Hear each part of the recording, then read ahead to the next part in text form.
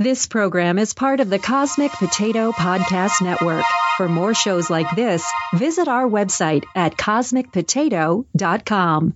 Hey, everybody, and welcome to Cosmic Potato, the Super Fan Talk Podcast. My name is Sean Ray. What was that? Uh-oh. It sounded like you just sat down in one of those giant leather Easy Boy chairs. Yeah. Oh, let me start again. Okay. We interrupt this program to annoy you and make things generally irritating.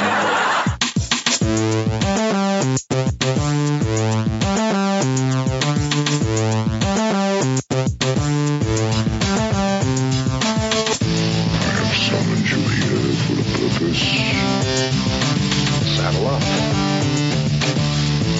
Lock and load. What, you think you're some kind of Jedi waving your hand around like that? Big fracking deal.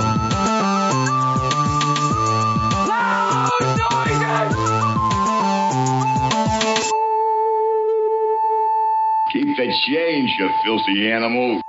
Hey, everybody, and welcome to Cosmic Potato, the Super Fan Talk Podcast. My name is Sean Ray, and sitting across the virtual table from me is a guy that knows his fandom from Walter White to Black Panther, Mr. John Irons. How are you, sir? Good. And with us on the mic again tonight is our friend Rick. How's it going? I'm not that clever. You're not as clever as good. Howdy. Tonight, our topic is going to be Best in Show, and we're going to be talking about which movies or TV shows did certain things right, whether it be the best car chases, the best blowing up someone's head, or whatever. You know, Wait a minute. We've all No, that's next time. It is a rotating list of various awards. Oh, okay.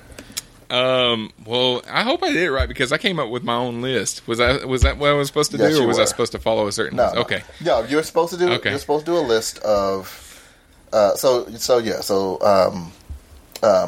I may, Sean.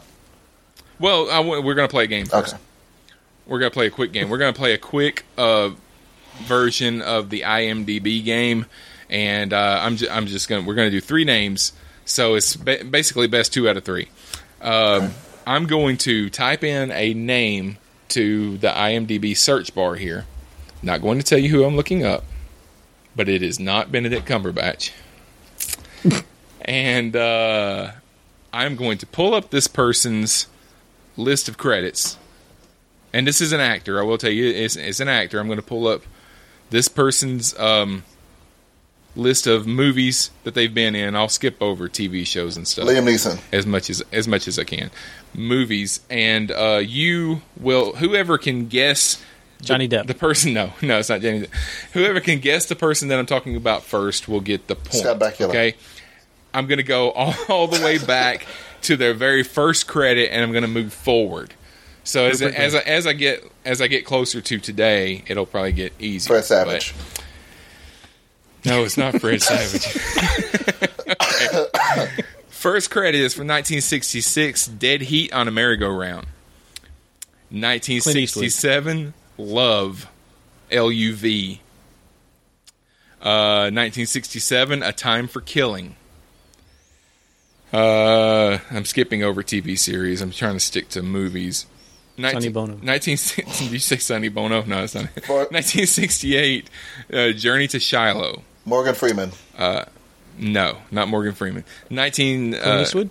No, not Clint Eastwood. 1970, Zabriskie Point. 1970, Getting Straight. Not Rock Hudson, then. No, not Rock Hudson. 1973, American Graffiti. Ron Howard. No, not Ron Howard. 1974, Matt Dillon. The Conversation. Oh, 19. Dustin Hoffman. No, not Dustin Hoffman. 1975. TV movie Judgment, the Court Martial of Lieutenant William Cayley. 1970, Dynasty, the movie. 1977, The Possessed. 1977, Star Wars. 1970, Harrison Ford. Rick gets the point. I almost said him when you said before, and I didn't think he had been working that. For some reason, I thought American Graffiti was his first movie, so I kind of I think that was his first kind of major role or main role or whatever. But he had been in some stuff before that. All right, so let me put in my next name. Rick gets that point. Okay, and going all the way back to, this is another actor. When you say actor, are you saying actor as opposed to actress, or actor as opposed to director? As opposed to director or writer or something like that. 1968, Singing Faces. 1968, Walk, Don't Walk. 1971, The One-Armed Bandit. 1974, Energy Crisis. Burt Reynolds. No. 1974, The Groove Tube. 1978. Saw that too. Foul Play. John Travolta. No, Mel Gibson. not John Travolta. No. Pryor, Richard Pryor. No, not Richard Pryor. Gene Hackman. Wilder. No. Wilder. No. 1980, Oh Heavenly Dog. Chevy Chase. 1980, Caddyshack. Chevy Chase. Who said it first? That felt like a tie. I'm going to give it to both. I'm going to give it to both of you. So I'm going to give Rick another point. I'm going to give John a point. Now, if you tie it up, I don't have a tiebreaker. We tied on the last right, one. so I won't accept another tie. I will rage quit this show. I'll come up if it's a tiebreaker. If we need a tiebreaker, I'll come up with something. I mean, I just have to come up with another actor's name. So, all right, put this one in. This is another actor going all the way back to 1981, The Burning. 1983, An Uncommon Love. Kevin Costner. 1984, Swing Shift. Oh, Michael Keaton. No. No, sorry, that was Night Shift.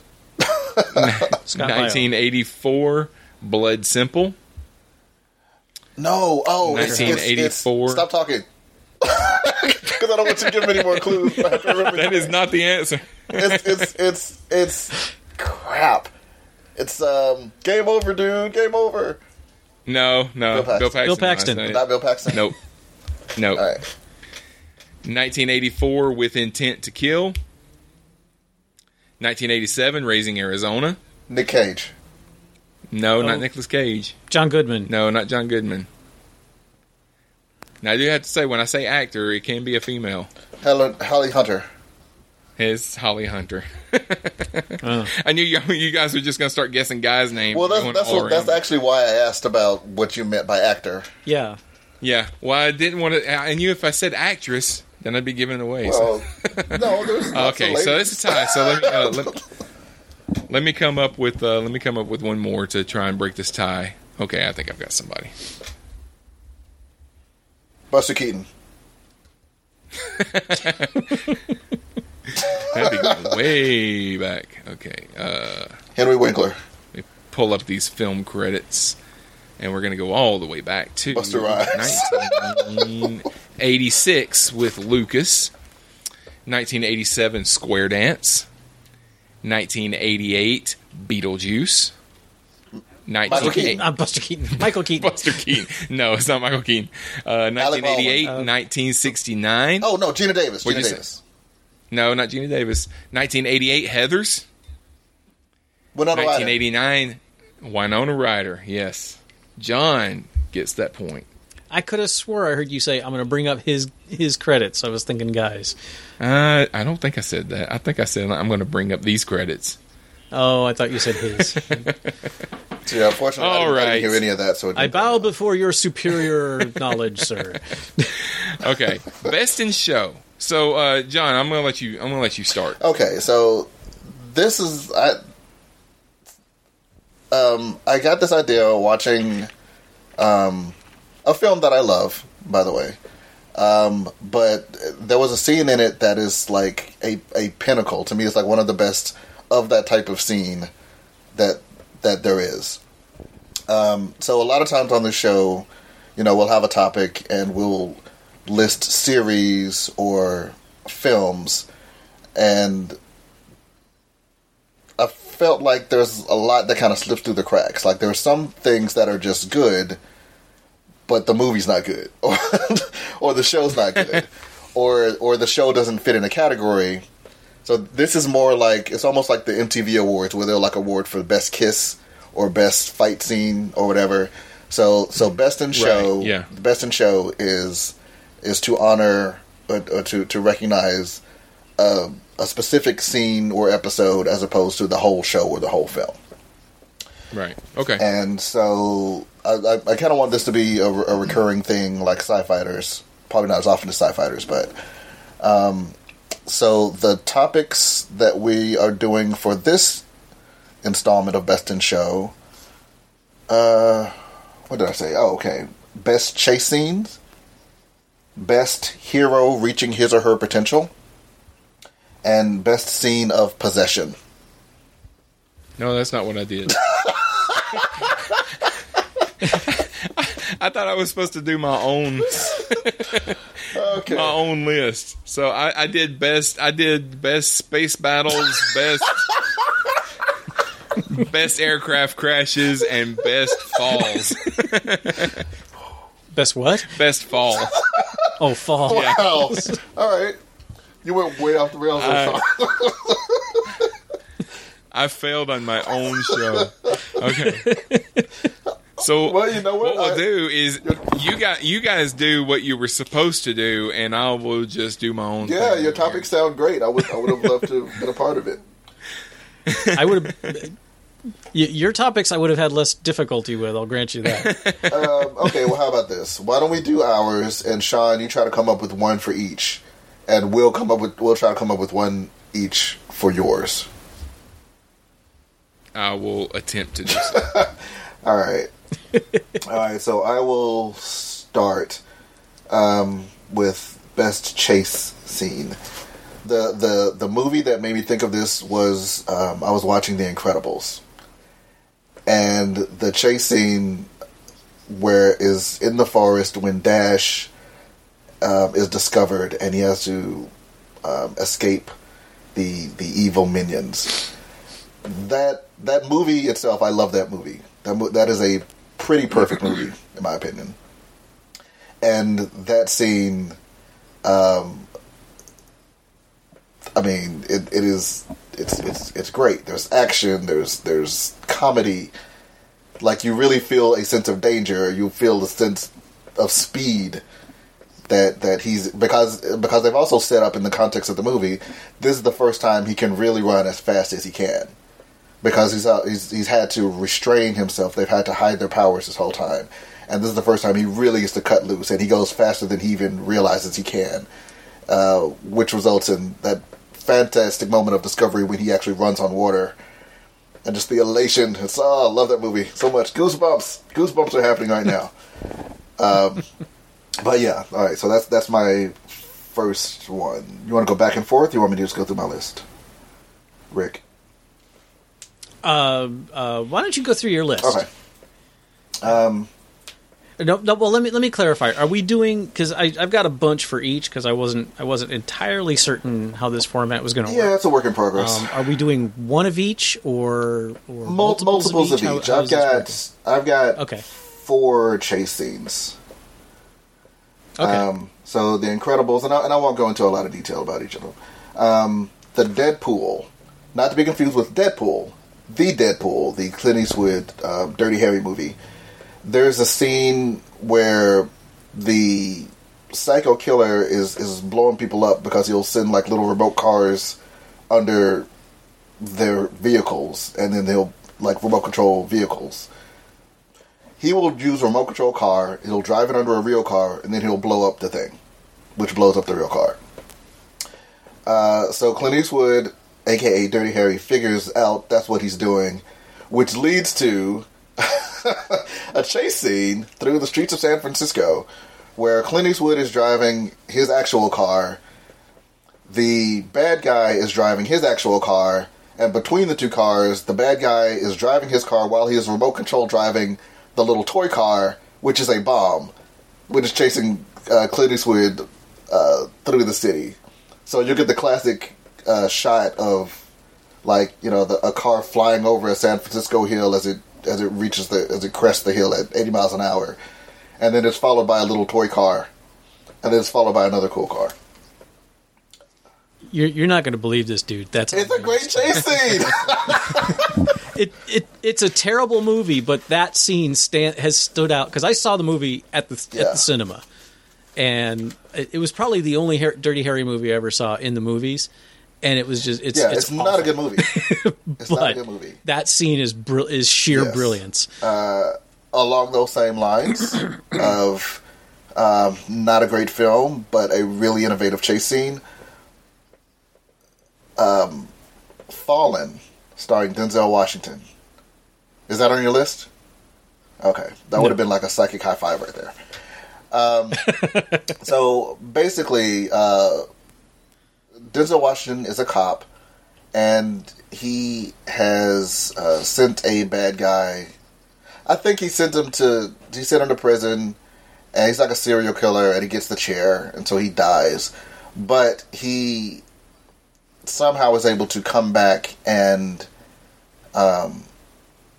possess people, and he, in order to be possessed by him, the body that he is inhabiting has to touch you. So he is a spirit. He's an evil spirit passed through physical contact, which leads to a chase scene in which Denzel Washington is on one end of a crowd, and he is trying to escape the bad guy, and effectively, and the all he has to do to chase him is just reach out and touch the person next to him. So it's a really cool scene, and it's again not a great movie, but the chase scene is Denzel trying to outrun, you know, the next person that it's hard for me to describe, but do you know what I'm saying? Like, yeah. Yeah, it's sort of like this domino effect. Exactly. This entity working its way through the crowd. And you know which one he is because he starts singing the same song. The time is on my side. Yeah. And let's see, my last chase scene spotlight goes to Raising Arizona. Oh yeah.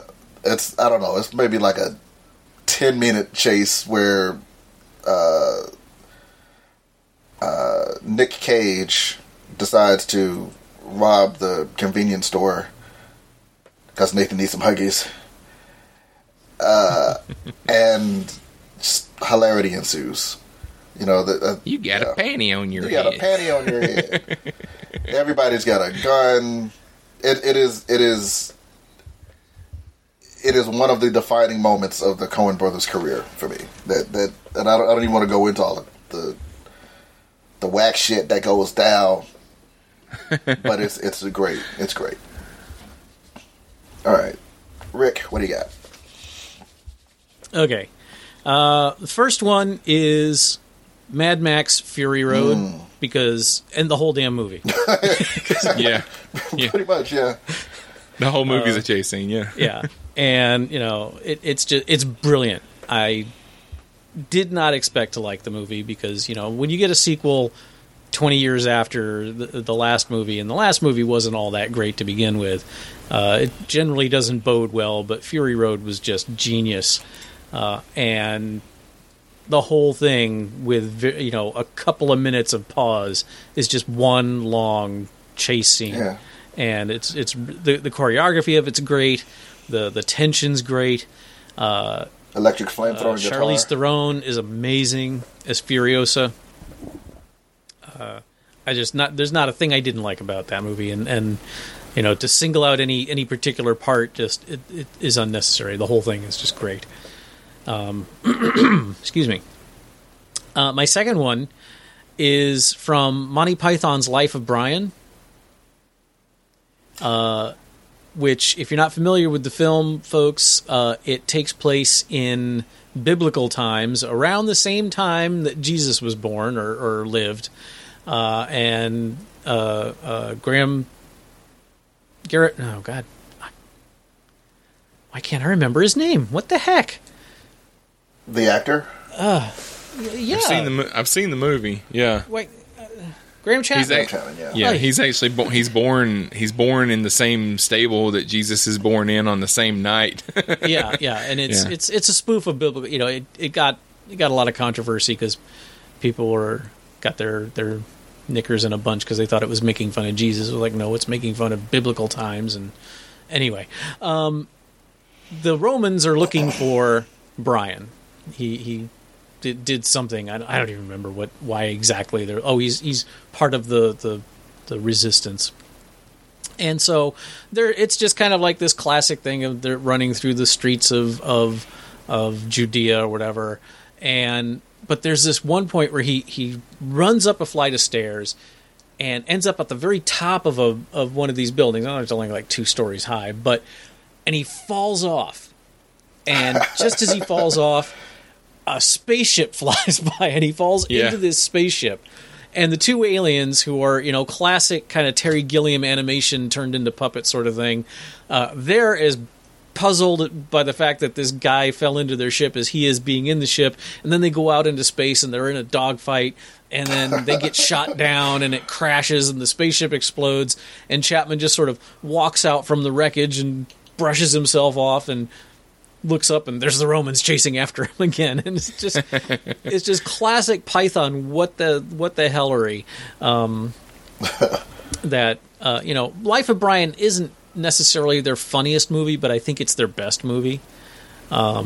Just as far as being a coherent whole goes, and but I think that's a great chase scene there. Good call.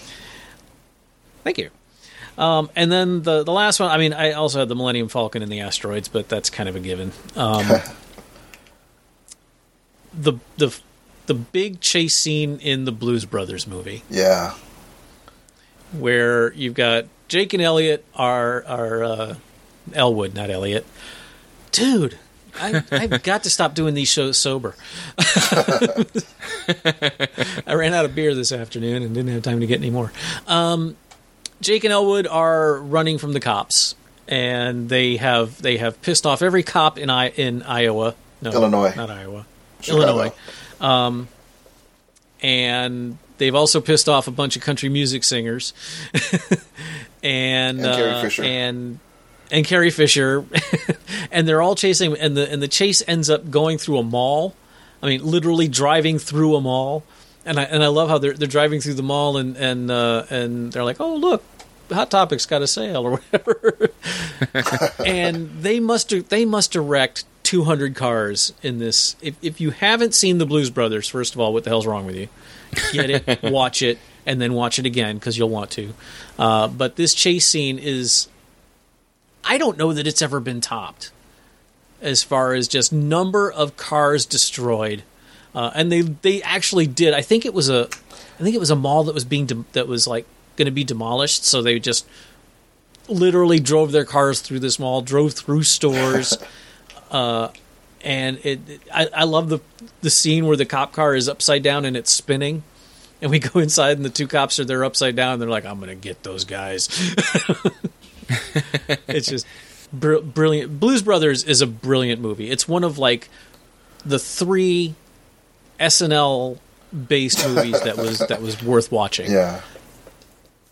What are the other 2? I know Wayne's World is one. Yeah. And It's Pat. It's Pat the movie. No, it's not. maybe it wasn't. Now, you know what I was thinking is Ghostbusters, but that's just SNL alums. But so maybe there are really only 2: Wayne's World and Blues Brothers. I feel like there's one more. It's not coming. Oh no, Wayne's World. Yeah, I think that. Yeah, Wayne's World 2. No. No. So those are my chases. Okay. Sean, got one? I did come up with one. Live and Let Die. There was a really good chase scene about in the middle of the movie when they're in Louisiana and they got that Buford T. Justice type sheriff out there and everything. And there's a chase scene where the bridge is out and the car goes over the, jumps over the, it's not a river, it's like a stream or whatever. Anyway, it jumps over where the bridge is out, but it does a corkscrew in midair. And that wasn't a special effect. That was really done. I mean, that was a stunt driver that really did that. Did a corkscrew and then landed back on its tires on the other side. And the only thing that ruined the scene was when it went into the air, they did the sound effect that's like, ooh. Like that, you know? So, it ruined it a little bit, but it was really impressive that stunt driver was able to do that corkscrew in midair. And he could probably only do it once. Sure. He's like, you better get this the first time. I don't know if I can do this again. Well, I think the stunt driver got hurt. Oh, doing really? That stunt. I think he cracked his spine or something on the landing. Oh, that wouldn't surprise me, but it was impressive. Mm-hmm. Oh yeah. If they just left out the little slide whistle. Yeah. Okay. What's your next topic there, John? I'm going to give an honorable mention to The Matrix Reloaded. The whole highway chase. That's that was pretty impressive. Reloaded. That was the second one, right? Yeah. Yeah. That's the only good thing about.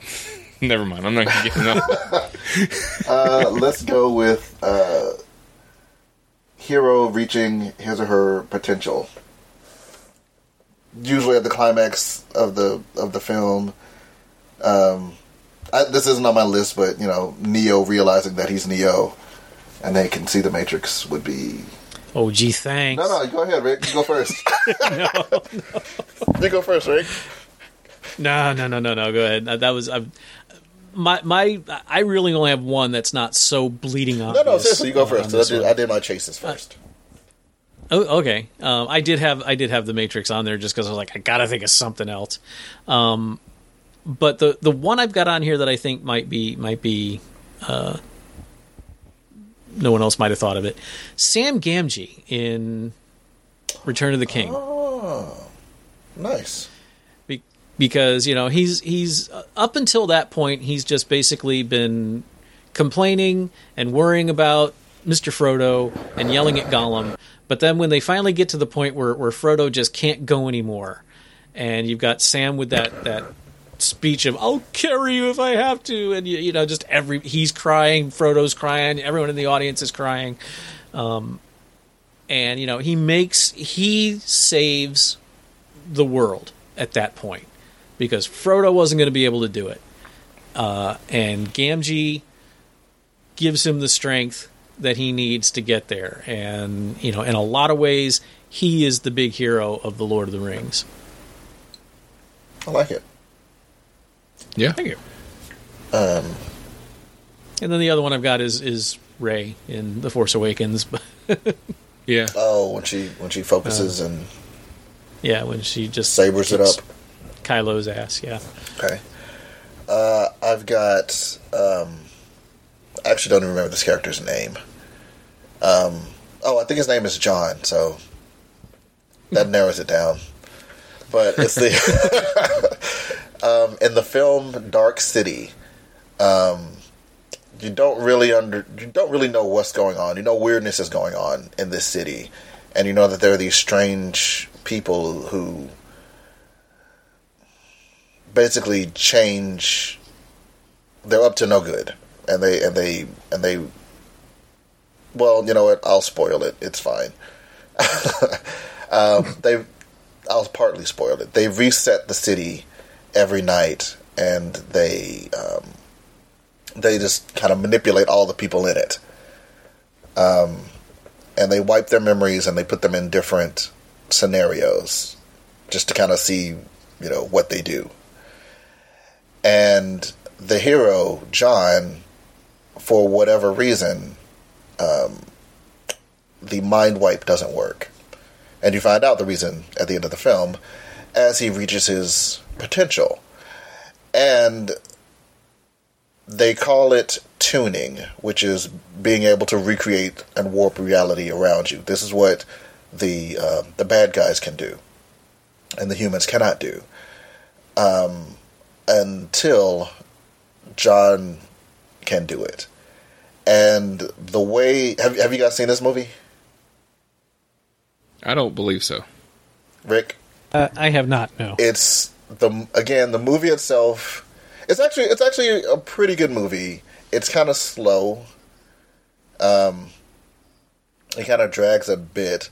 But the mystery of what is happening is intriguing enough to keep it going. And Jennifer Connelly's in it. And Rufus Sewell is the lead. John Hurt. No, not John Hurt. William Hurt. And Kiefer Sutherland. But basically, at the end of the film, John, Rufus Sewell, is able to do the things that the bad guys can do. And so there is this massive, epic sci-fi battle of telekinesis and things flying and people flying and shit blowing up real good. It's a great moment because he is strapped to like a chair or something. He's like strapped to a board, and he opens his eyes and realizes what his power, and he opens his eyes and he just kind of steps down and the board just melts. And everybody takes a step back. It's a great scene. It's a great scene. Let's see.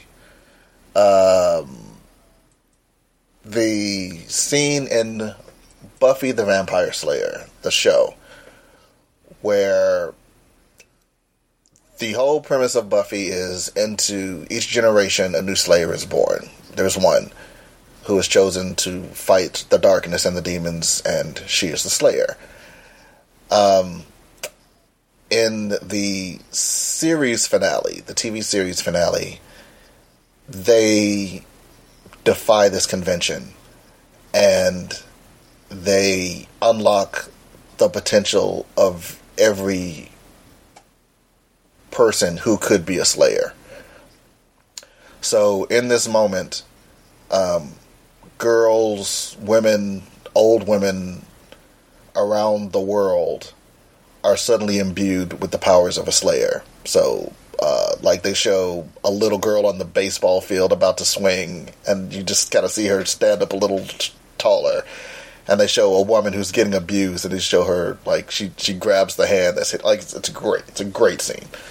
Aside from they beat the bad guys, just that scene of every woman who could be a Slayer becoming a Slayer is great.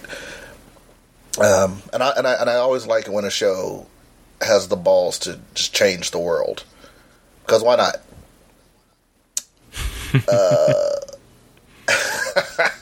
And of course, every few months I will mention The Last Dragon, where Bruce Leroy discovers that he is the true master, and he's got the glow, and he whoops up on Sho'nuff, the Shogun of Harlem. Lord Bowler. Lord Bowler. Again, not a great film. It's got some problems thematically, but that's a great scene. Even and the special effects in that film, even in that scene, aren't good. But it's the music is swelling, and you're rooting for the good guy. It's a very satisfying scene. Sean, got one? I don't have a specific scene. I was just thinking the Incredibles, going back to that movie, is a good example of I guess, the hero's journey. Because Mr. Incredible, you know, he's trying to do his own thing. He's trying to come out of retirement, be a superhero and everything, and he doesn't realize that his power is in his family, so he can't be himself without his family.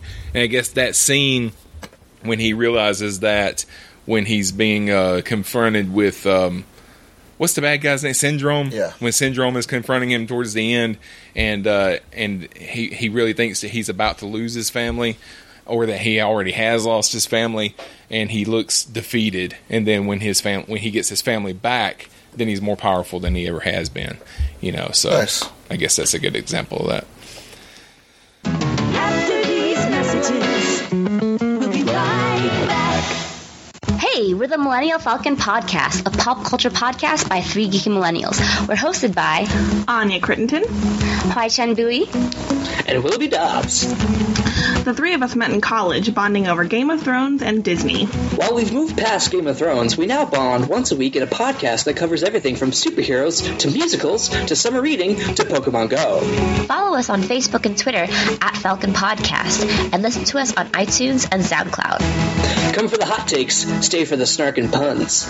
And the friendship that lasts forever. Hey everybody, I'm Troy. And I'm AJ. And we're the hosts of the World War G podcast. And we know Sean and John do great things, but if you need just that little bit more nerd in your life, a little bit more geek in your week, then head on over to worldwarg.podbean.com, where we talk about everything from movies and television, comic books and video games. Check us out at worldwarg.podbean.com. Back to you, Sean.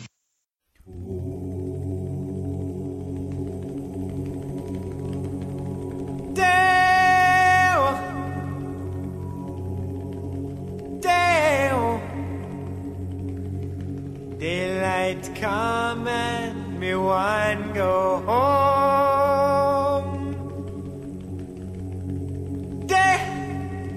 Me said, you. Daylight come and me one go home. Work all night and me drink a rum. Daylight come and me one go home.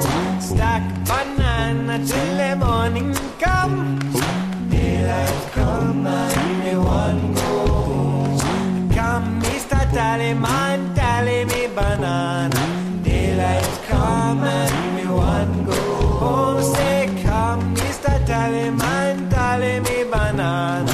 Daylight come and me one go home. Lift 6 foot, 7 foot, 8 foot bunch. Okay. You want me to do one of mine? Yeah. Okay, let me see. Alright, so space battles. The Enterprise versus the Reliant in Star Trek II. Greatest space battle ever. Yeah. I thought it was, because it's a great game of cat and mouse, you know, maneuvering around one another inside that nebula. I've always said that one of the great things about The Wrath of Khan is the fact that Kirk and Khan are never in the same place at the same time. They never actually fight each other like they did in the TV episode in Space Sea. They just kind of glare at each other over the view screen. But that scene reminds me of some of the great old submarine battle scenes from old World War II movies, or more recently, like The Hunt for Red October, you know, that kind of thing. So, and then also the Battle of Scarif from Rogue One. Because I think Battle of Endor is one of the greatest battles in film history. But I think that modern day special effects kind of edge out just a little bit with the Battle of Scarif. That battle was amazing. There's so much going on. It brought back a lot of nostalgia because you see those Star Destroyers and the X-Wings and the TIE Fighters and all that kind of stuff. But it was also really like a heart-pounding scene. We didn't know what was going to happen because we didn't know these characters before this movie. And all we knew was that by the end of the story, the Death Star plans were going to belong to the Rebellion. But how that happened, you know, we didn't know.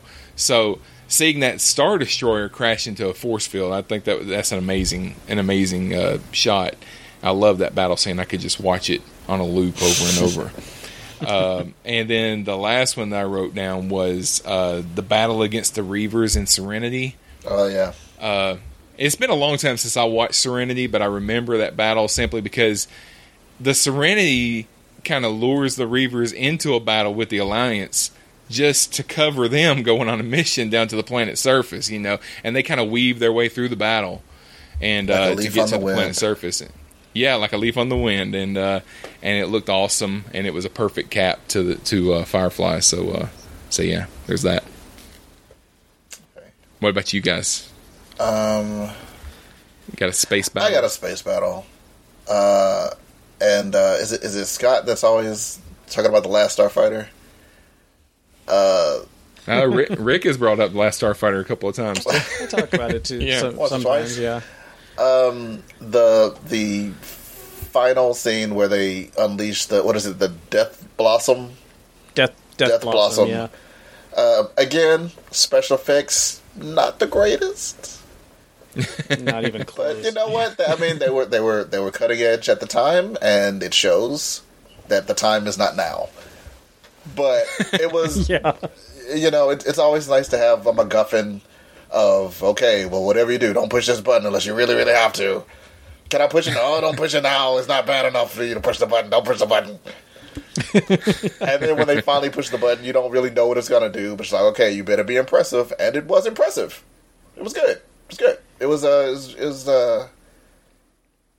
was very satisfying. So yeah, so Heroes getting their butt kicked until he pushed the button. As it should. Rick, you got a space battle? I don't have a specific one, but the space battles in the most recent incarnation of Battlestar Galactica were amazing. Yeah. I loved their use of kind of a documentary look to it. How like you'd always the camera would kind of go out of focus a little bit when trying to zoom in on the Vipers or the Cylon Raiders or stuff. And while they didn't go completely silent, they did mute the sound whenever you were out in space. And I just love the use of the lack of gravity, as you know, it was a lot more realistic than usually we get. Usually space battles, especially when you're dealing with like little 1 or 2 man fighters, usually they move like airplanes, and they shouldn't. They wouldn't. And the new BSG really took advantage of the fact that, you know, like Starbuck's favorite move was to just pivot her ship around 180 degrees while still going, you know, because all that did was change the direction the ship was pointing, not the way it was going, and just to shoot at Cylons behind her and stuff. Overall, the battles in Battlestar Galactica were stunning. Okay, y'all want to do your possession scenes? Let's do another one of yours. Oh, okay, all right. Well, the next one that I had was top 3 aircraft crashes. Okay. And the first one that I had was from Flight, starring Denzel Washington. For a movie that is mostly about an investigation with courtroom scenes and scenes showing Denzel Washington getting wasted, this movie had a pretty spectacular plane crash in it as well. Denzel's character, he's a pilot, and he takes over the plane from the co-pilot because he basically has to crash land it, and he does a barrel roll in the process. Actually flips the plane completely over and crash lands the plane. And then there's the rest of the movie is a big investigation as to whether or not he was drunk at the time. Which, spoiler alert, he was drunk and high.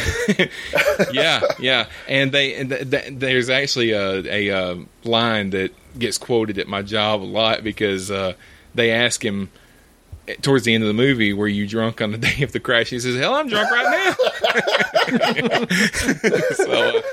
So I like that. And then Con Air is another one. You can say a lot of things about Con Air. You can say Nick Cage does a terrible Southern accent, even though he always has. You can say John Malkovich phoned it in. I'd say he was the best part of the movie.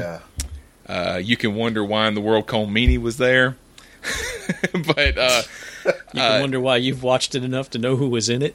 I've seen the movie plenty of times, but it had a great plane crash scene. The plane was the prisoners took over the plane and they landed it, and they were supposed to get on another plane, but the other plane didn't show up, so they took off in the same plane, and then they got shot down, and they had to crash land on the Strip in Las Vegas.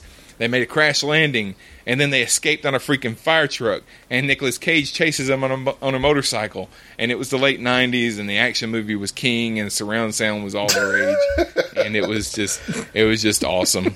And I actually saw this movie because I was working at a movie theater at the time, and we had this cutting-edge technology of a surround sound headset that they used to let people rent, and they could wear it while they were watching the movie. And it sounded awesome, but you looked like an idiot wearing the thing. You would rent this thing and put it on your head, and they had all these receivers set up all through the theater. And basically, if you watch the movie without the headset, a lot of the sound effects you wouldn't hear because they didn't have the surround sound speakers like they set up like they do in most theaters, because the surround sound would go through your headset. So it would sound like the stuff was like right behind you, like right over your shoulder and stuff. Right. So it was pretty cool to watch a movie like that with that headset on. Technology didn't take off. we were kind of like a guinea pig for that service, and I never saw it in any theaters after that. It lasted about a year where we were, and it was cool, but if you wanted to pay an extra $3 after you'd already bought your ticket, to wear the headset. And the last one on my list was Star Trek Generations, because it's not the best Star Trek movie by a long shot, but the crash scene of the Enterprise D was pretty well done, even though it took a little too long. But I also find it hard to believe that you can blow up part of the ship and crash the other part and nobody gets killed. But it's Star Trek, yeah. So. But yeah, that scene of the Enterprise kind of gliding in to the atmosphere and then just kind of skating on the surface like that was a pretty cool scene. So, crash scenes, guys. You just took the only one I could think of, which was Enterprise. Enterprise. I'm actually gonna go with Airplane. Yeah. Yeah. Just wanted y'all to know while counting on you. Good luck. As the crash is happening. Let's see. How about ridiculousness for Die Hard 2?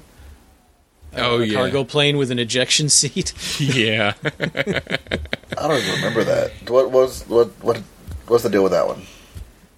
That was where the fuel tank, the plane was trying to take off, and all the bad guys were on there, but so was McClane, who just spent the last 90 minutes getting his ass kicked left and right, and the fuel tank is leaking, and I don't remember if he did it or someone else lit the trail of fuel. Yeah, but I think you're talking about two different scenes, because you're talking about where he ejected from one plane as it was exploding, and he ejected his seat and he comes way up in the air and then falls back down. And then the scene towards the end, the bad guys are on the plane and it's leaking fuel, and he lights the trail. It actually takes off. It's up in the air. But he lights the trail and does his yippee-ki-yay mother, and blows the plane up. So right. So neither one of those. Well, cargo planes don't have ejection seats. Yeah, because they have this weird thing on the top of the flight deck called a roof. But the general audience doesn't know that. Okay. All right, you want to do your possession scenes now? Yeah, we'll do possessions. Beetlejuice. The Deo scene around the dinner table.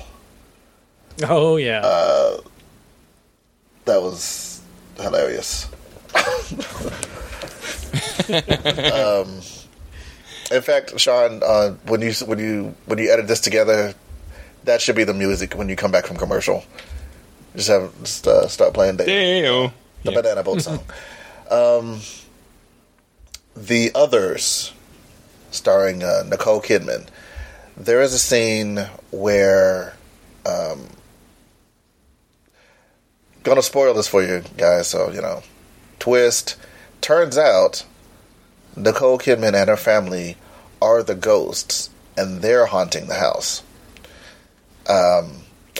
So in this, there's a scene where Nicole Kidman is walking up from behind toward her daughter, and her daughter looks strange. She only sees her from behind, and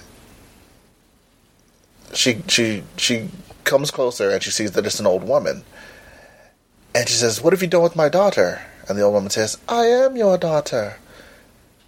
Because the whole film is shot from the other point of view.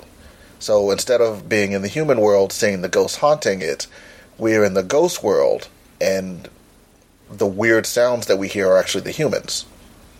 So in the scene where we would normally see an old woman in a seance, and she starts to speak like a little girl because she is possessed, because the girl has entered her old woman body.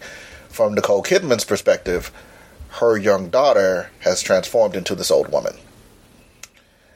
And that film still stands out for being a very simple idea, but a very original idea. And I thought that they did it well. And that scene is kind of one of the scenes that I think of when I'm trying to describe to somebody what's great about it. And I think this is probably on your list too, Rick, so I apologize if it is. Of the probably hundreds of possessions in the Evil Dead franchise, the idea that the evil just wanted his hand.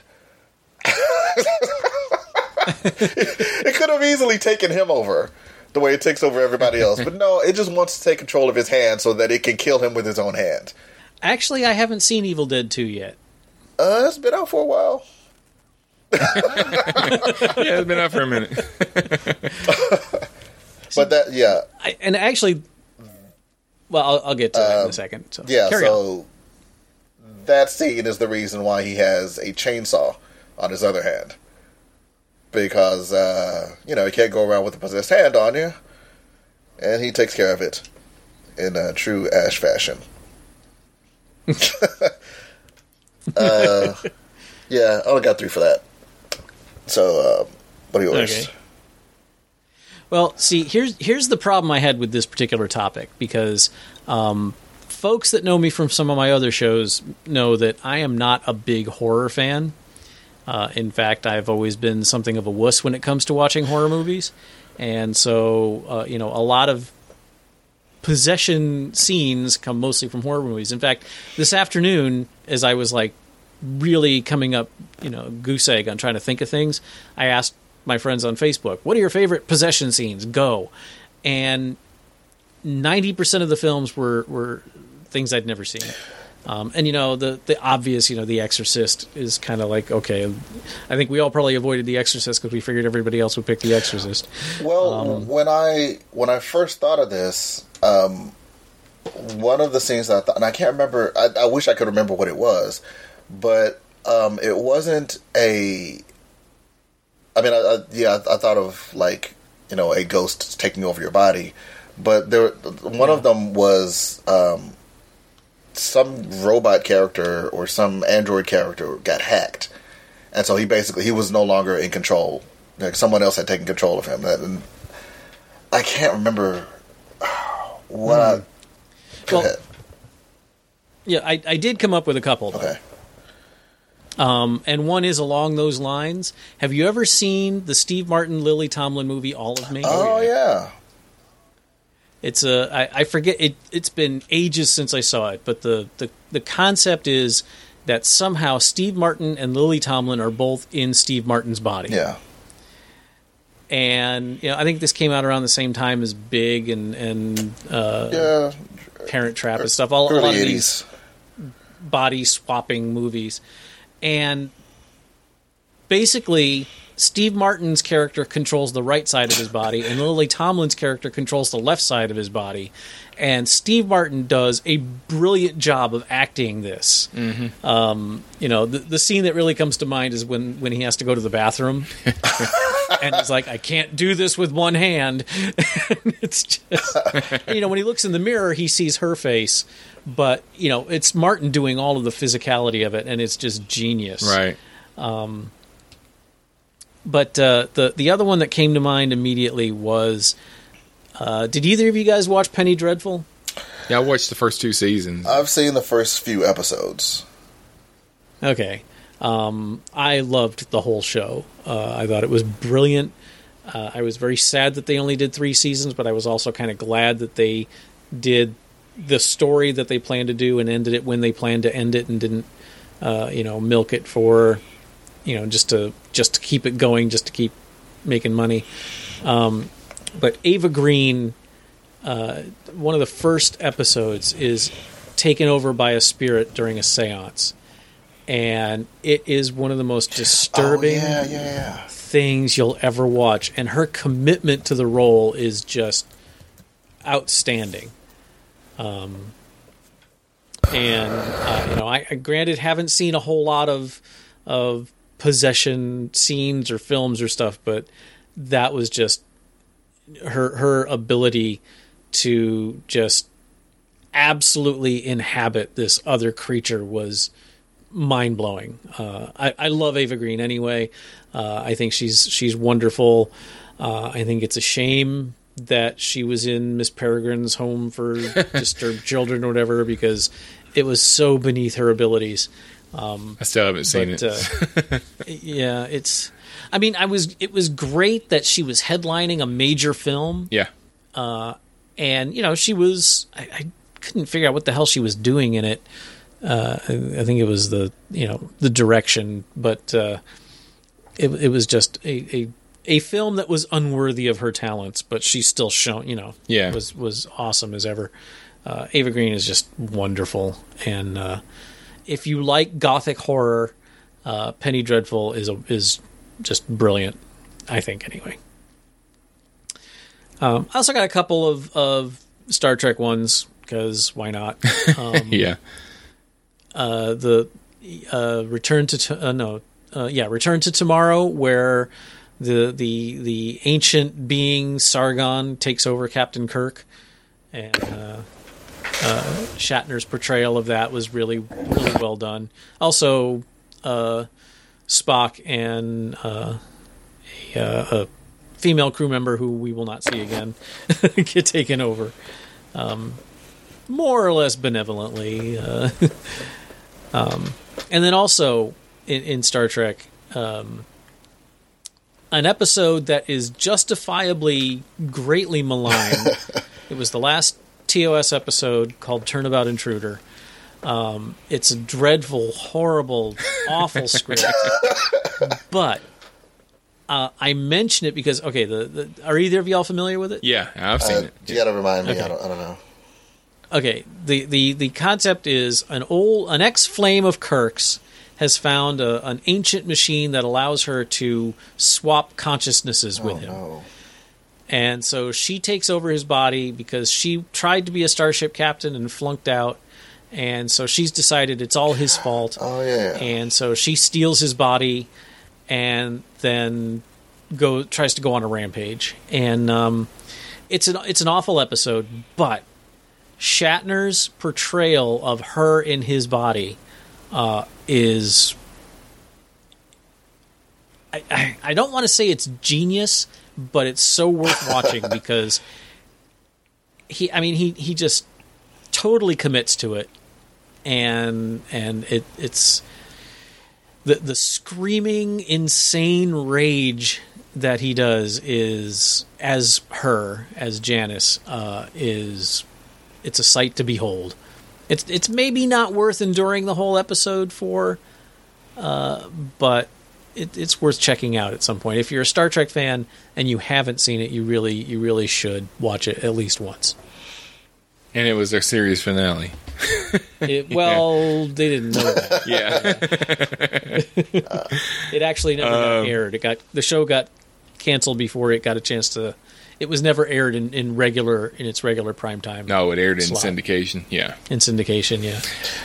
The only one that I've got I wanted to find one that was different than just a horror movie. Do you guys ever hear of this movie Heart and Souls that came out in like '93? It had Robert Downey Jr. And he played a like a business guy, but when he was a kid, he was involved in a bus crash, and these 4 people died in this bus crash. Oh, I think I've seen and this. They kind of got attached to him. They didn't possess him. They were attached to him. They couldn't move beyond a certain distance from his body, and they kind of hid themselves from him as he was growing up. And then they found out, like, the bus driver is David Paymer. He died in the bus crash too. I remember this film. Wow, deep cut. He was supposed to tell them. He was supposed to tell them that they were supposed to use him to kind of tie up loose ends in their life so that they could move on. But nobody ever told them that, so they just kind of hung out for 30 years. and so he comes back to collect them, and they hadn't done it yet, so they have to do it all at once. And basically, Robert Downey, they reveal themselves to him.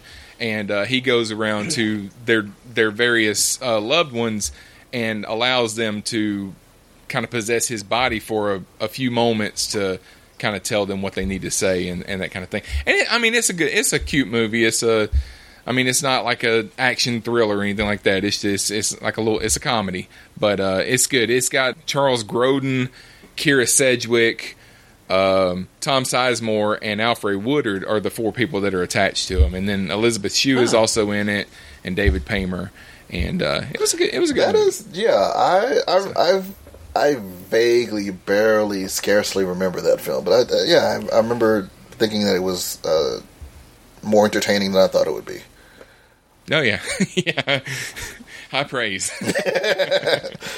You know what? I'm gonna throw a search for Spock on that list as well, because since Spock basically kind of took over McCoy. Yeah, true. Partial possession. Sort of, kind of. Semi-haunting. Yeah. He leaves his catcher behind, yeah. I'm going to get a towel and get that for you. There was one thing that I wanted to do before I ended the show. Okay. And it's not part of the topic. I went and saw a movie this week that I wanted to talk about briefly. My wife and I went to see The Disaster Artist the other day. All right. And I know. I said to you guys on Facebook that I need you to see The Room. I'm sure you haven't watched it yet, have you? No. Okay. I wouldn't. You probably. I wouldn't hold my breath on that. I would have to be in a very particular kind of mood to see it. So I'm gonna say it won't happen. I will say that it's unlikely. The Room. Okay, so I first learned about this movie when we first started doing this podcast, and we did our list of really bad movies. And Hai Chan was here, and it was on her list. And I had never heard of it before that, but I watched it, and she was right. It is a terrible, terrible movie. But it's one of those movies that it's so bad that it's hilarious. But it's not even. It's worse than Sharknado. I was gonna say it's almost art. It's art. Yeah, my wife's behind bad. me chiming in. Yeah, because Tommy Wiseau is the guy that he wrote, produced, directed, and starred in this movie, and he thought he was making A Streetcar Named Desire. He thought he was making a good movie. And then when it came out and everybody's laughing at it and everything, it kind of broke his heart a little bit. But then he went with it later on because it made him money. They did these midnight screenings, kind of like they do with Rocky Horror Picture Show, where people show up and they interact with the movie and everything. And if you don't want to watch The Room, just go to YouTube and look up The Room, and there's videos that just show maybe 5-10 minutes of just clips from it, so you can kind of get a gist of how bad. Because it's bad. And I mean, there's a scene where the delivery of the lines is so weird because he's talking to one of his friends, and the guy asks him how work is, and he like works at a bank or something like that. He says, "Oh yeah, work is great. We got a new client. We're making a lot of money. So how's your sex life?" You know, that kind of stuff. It's just stuff just out of nowhere, you know. And but anyway, so James Franco made this movie about Tommy Wiseau with his brother. His brother Dave played Greg Sestero, who plays Mark in The Room. And he and Tommy Wiseau were best friends. They met each other at like a film class and stuff. And they decided to make this movie together. Well, Greg knew it was a bad movie. You know, but it was a job. And Tommy was his friend, so he went along with it. And this movie, James Franco really like embodies the character because they say that even while he was directing as Tommy. You know, he never turned into James Franco. You know, he was Tommy the whole time. You know, so but yeah, I recommend it. It's kind of in a limited release. I think it's only showing in one theater here in Birmingham. Probably just to get it in theaters long enough to get some buzz so that it can be eligible for an Oscar next year. So but yeah, if you get a chance to see, even if you don't want to watch The Room, just watch one of the my wife will not watch The Room. She won't do it. So but she did like this movie, you know. So if you go to YouTube, watch a few clips from The Room, you'll get enough of it to understand it, and then watch The Disaster Artist, and I think you'll enjoy it because it's a really good movie. It was hilarious. What will probably happen is when the Disaster Artist comes out on video or on demand, I'll probably watch The Disaster Artist and then watch The Room kind of like right behind it. Like I could see that if I you know if I have to swallow it all at the same time, it won't taste so bad. Well, at the end of the movie, when the movie ends and they go into the closing credits, they show some key scenes from The Room and show it side by side with the recreation that they did with James Franco for the movie and stuff. Yeah. So you get to see some of those scenes there, and you know, and I mean, there's some stuff like I've been quoting. I watched The Room again about a week or so ago just to prepare myself for The Disaster Artist, and getting on my wife's nerves, of course, because I keep going around the house going, "You're tearing me apart, Lisa," you know, stuff like that. And she's like, "Who is Lisa?" So yeah, I recommend The Disaster Artist. So, all right. And I recommend The Room, even though it is awful. It is awful. I do recommend it if you want to laugh at a bad movie. So, okay. So everybody, thanks for listening. Go to iTunes, Stitcher, Podcast Addict on the Android store, and SoundCloud, and wherever you find the show. Make sure that you take a second to give us a 5-star rating so that we can help more people find the show. And be sure to share us on Facebook or retweet us on Twitter. And you can email us at mail@cosmicpotato.com. You can send us a text or a voicemail at area code 205-642-8380.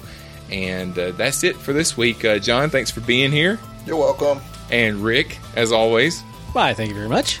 And thanks for joining us this week. Be sure to join us next week here on Cosmic Potato, the Super Fan Talk podcast, when you might hear John say, you know, if you don't count the soapy part, dirty dishwater is just really, really terrible soup. Oh, God.